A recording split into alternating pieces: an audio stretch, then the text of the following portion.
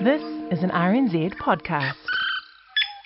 Calls are mounting for TVNZ to scrap the reality show Police 10-7 over accusations of racist stereotyping. Auckland councillor Efeso Collins says it depicts young brown people as brutish. That was how RNZ's midday news kicked off last Monday, with news that would have surprised many listeners. One of the most enduring and most popular local TV shows was facing calls to cancel it because of racist stereotyping. So how did that come about? Well, like many other controversies these days, it came to the attention of the media and to the top of the news agenda via social media. Last Sunday morning, Auckland City Councillor Efeso Collins tweeted that he'd been watching TV and he didn't like what he saw on TVNZ. And on Monday, he told Radio Wātea it wasn't the show itself that prompted him to take to Twitter, just an ad for it. TVNZ did a cutaway shot, so they were promoting Police 10-7, and their cutaway shot was a still picture of some brown young people, and my guess is they're Māori and Pacific, and there were a few of them in that cutaway shot, and it got me really riled up again. I don't watch that rubbish in the first place, but why it got me so angry, Dale, is because the subtle messages that it's feeding to those people who are watching the show is that if you're brown and young, you are brutal, thuggish and a criminal.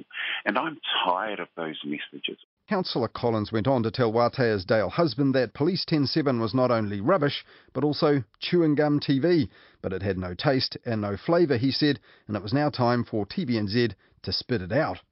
After that, broadcaster, academic and critic Ella Henry told Dale husband Police 10-7 was hate speech, which should be scrapped immediately. And after that, the next guest was the Minister for Culture and Heritage, Kiri Allen, though Dale husband didn't ask for her thoughts on Police 10-7.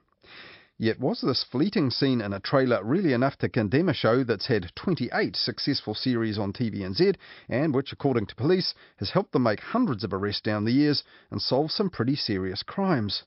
The following morning on News Talk ZB's Early Edition show, Councillor Collins also told Kate Hawkesby he didn't watch Police 10-7, but he was sure that it stereotyped Māori and Pacifica people. So the impression is we're feeding this frenzy of these are brutes and thugs, and this is what you're going to be entertained with. And that's why I think this show's done its time. But is the show not just representing the reality, or are you saying it's being edited in a way to look racist? I think it's both of those things. Councillor Collins went on to cite the objections of Trevor Bradley, a senior lecturer at Victoria University of Wellington's Institute of Criminology. Now, his views on Police 10-7 were in the news last June after the American police show Cops, which revelled in real-life footage of aggressive policing, was cancelled after 32 seasons amid building anger about racist and violent policing in the US. Trevor Bradley told Stuff that a student's thesis from 2012 had analysed one series of Police 10-7 here and concluded that the ride-along section of the show really did zero in on Māori and Pacifica people. And Canterbury University criminologist Greg Newbold, who's since retired, told Stuff that having been on ride-alongs with the police himself, he thought the show didn't accurately depict what a policing shift was really like, mostly boring and routine stuff. Now back then, TVNZ and Police 10-7's producers insisted the programme merely films the calls as they come into police without judgment about race, and the show was an accurate snapshot of how Kiwis interact with police, and they launched a spirited defence of the show with a joint statement. As it's observational, this program doesn't cast judgment on arrest rates or prison statistics, but if it causes viewers to think about this issue more closely, that wouldn't be disappointing for those involved. So in other words, anything that sparks debate has got to be a good thing. And back then, that seemed to be the end of the story. Another series of Police 10-7 passed by without any more headlines until now. Last Monday, News Talk ZB and The Herald had headlines saying that debate was raging about the show after Efeso Collins had put it back on the agenda, and it was pushed on by interviews like this one with Race Relations Commissioner Meng Foon on the Mike Hosking breakfast. Do you think Police 10-7's racist or not? 10-7, unfortunately, does target more brown people than white people, so therefore it is racist. But unlike Efeso Collins, Meng Foon didn't want 10-7 pulled off the air. He wanted it ethnically evened up. Well, they can target who they're filming, actually, Mike. Yeah. They can actually quotarise the filming. So you would argue what we'll do is we'll have, okay, we've just edited up 3 brown people being or doing whatever for the program, so we now need to find 3 white people. Is that how that would go? why not? Later in the morning, the former and original host of the show, former cop Graham Bell, appeared on News Talk ZB, after which he was elevated to the status of TV icon on the Herald's website. And he said that any criminals starring on his old show had selected themselves. If you can't do the crime, you can't do the screen time on the show. Racism is a very easy label to apply, and it's often applied erroneously or mischievously. And it's when people start applying it mischievously to try and perhaps excuse bad behaviour by a group of people, it becomes a real problem. But that isn't what Councillor Efeso Collins had done, and neither was he doing what Graham Bell suggested next. I mean, does he want the police to ignore crime if it's committed by brown people? Possibly Is so. that what, well, does he? I mean, I'm beginning to think that there are people that do want that. Far from ignoring local crime, Councillor Collins had already told News Talk ZB he was addressing it personally in the region he represents. I'm on the ground in Otara, Papatoetoe or Tahuhu, and we're working alongside community agencies, youth workers and community workers to assist the police in any kind of work that they want done. So I think it's time for us to move on from this. So Councillor Collins and the show's supporters clearly have very different ideas of what Police 10-7 is for. Back in 2014, the producer Philly DeLacy, who's now the CEO at the maker Screentime, said the ethos was a warts-and-all point of view, demystifying the role of the police, as well as harvesting those tip-offs for unsolved crimes. And she said one of the greatest tributes to the program was the number of police officers they worked with who told them that Police 10-7 was the reason they joined the force. So if so, what the show portrays is pretty significant. But Councillor Collins also told Radio Wātea on Monday it was more than just Police 10-7 that needed to change. He wanted Māori and Pasifika people represented in better ways right across the network. TVNZ needs to look at its charter, acknowledge that it has a duty to educate all of New Zealanders about all of our cultures, not just highlight the negative stuff that's happening amongst certain people. Councillor Collins was behind the times there. TVNZ's charter was repealed fully 10 years ago. The Crown-owned broadcaster's main mandate these days is really commercial, though it does still run Māori and Pasifika news and cultural programs in the weekends off-peak. And ironically, the last major controversy about Police 10-7 was when TVNZ's chief executive Rick Ellis named it in 2007 as a program which made Māori visible in prime time. Clearly, he wasn't conscious that it was not usually in a good way. And while Efeso Collins said he didn't watch the show, he knew exactly who makes Police 10-7. I think it's important that people understand that this is a French-owned production company that's based in Australia.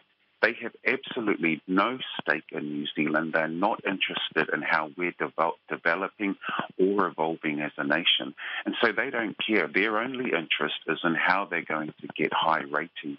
Screentime is indeed a local company, which is now a small part of the world's largest independent production company, Banijay, which is headquartered in France. But Screentime would balk at Efeso Collins' claim they have no interest in or stake in New Zealand life.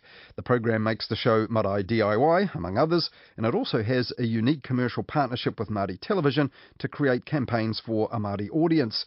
Screentime says it works with some of the best fluent te reo speakers and cultural advisors to tell positive stories. For example, student success with Te Kura, formerly the Correspondence School. Hi Anne. One of the best things about online learning is that you never have someone telling you that you're not anything. You always have people encouraging you and you always have someone by your side. Yeah.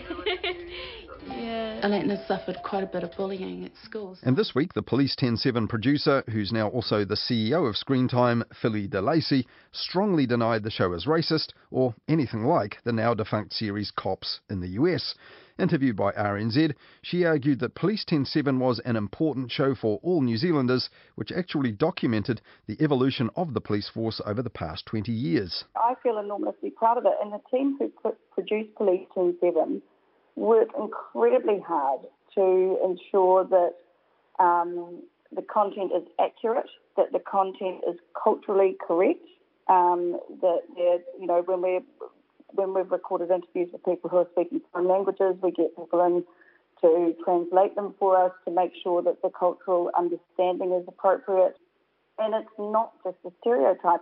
And as if to illustrate that, the straight-talking old-school cop Graham Bell's role was taken over in 2015 by Detective Rob Lemoto. He's of Tongan origin, he grew up in Manurewa and rose through the police ranks, taking up roles including that of iwi liaison officer. Screen Time's Philly DeLacy also told RNZ she was actually offended by claims that her show was edited to highlight any particular racial group. Things don't end up on the cutting room floor because that's just ludicrous. I don't even actually understand that. That's not the function of the program. Is to represent situations that the police are dealing with in New Zealand on a day-to-day basis and how they deal with the community. And then the other function of the program is to try and assist the police with crime solving and to help educate the community on the processes that the police go through in dealing with the community and solving crime. But while that made Police 10/7 sound like some sort of documentary or current affairs, it's really nothing of the kind. For the spin-off this week, former police detective Tim McKinnell said that the current contract the police and Screen Time have makes it pretty clear the deal is exclusive access on the condition that the Police 10/7 producers do what they're told by the police. The police preview the content before it airs, and they order edits for reasons of security, sensitivity and privacy, among other things, including this. Matters which may affect the integrity or legal liability of the police or bring the police into disrepute. And that means that if Police 10/7 crews really did capture any overt racism on their cameras, well, it's pretty certain that viewers would never see it. And the same applies to other TVNZ-made shows designed to play a part in changing police culture. After Dame Margaret Baisley's damning 2007 report on the culture within the police ranks, TVNZ produced a series called Women in Blue as part of a gender-focused recruitment drive to rebalance the New Zealand police. And one of the subjects of Women in Blue, Constable Bridget Suckling, told RNZ at the time there was no danger of looking bad. I mean, there's always a certain amount of risk with media because you wonder, what's their angle, what are they looking for?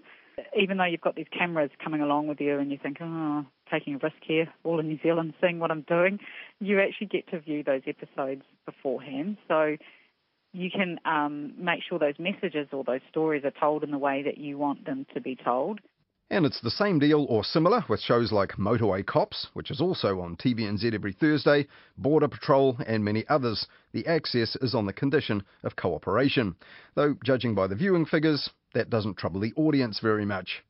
Now, in the end, this week's controversy over Police 10/7 was all over in the media within 24 hours, so it remains to be seen if TVNZ or the police actually want to do anything about it. But while the police and TVNZ jointly defended the show from criticism in June last year, this time TVNZ would only say it was listening to feedback. And a police spokesperson told media this week the contract with Screen Time was due for renewal at the end of the year, and police would then assess how or whether to continue that relationship. And the police also said, "We are looking to explore opportunities to highlight the many other areas of work police is involved with, such as community engagement and harm prevention." Police 10/7 is likely to be back for Series 29 in 2022, in spite of all the objections voiced this week, under a new contract between themselves and the makers. And it's a fair bet that police powers of approval, vetting and veto will be reinforced in any new deal and used by the police to make sure the viewers only see what they want them to see.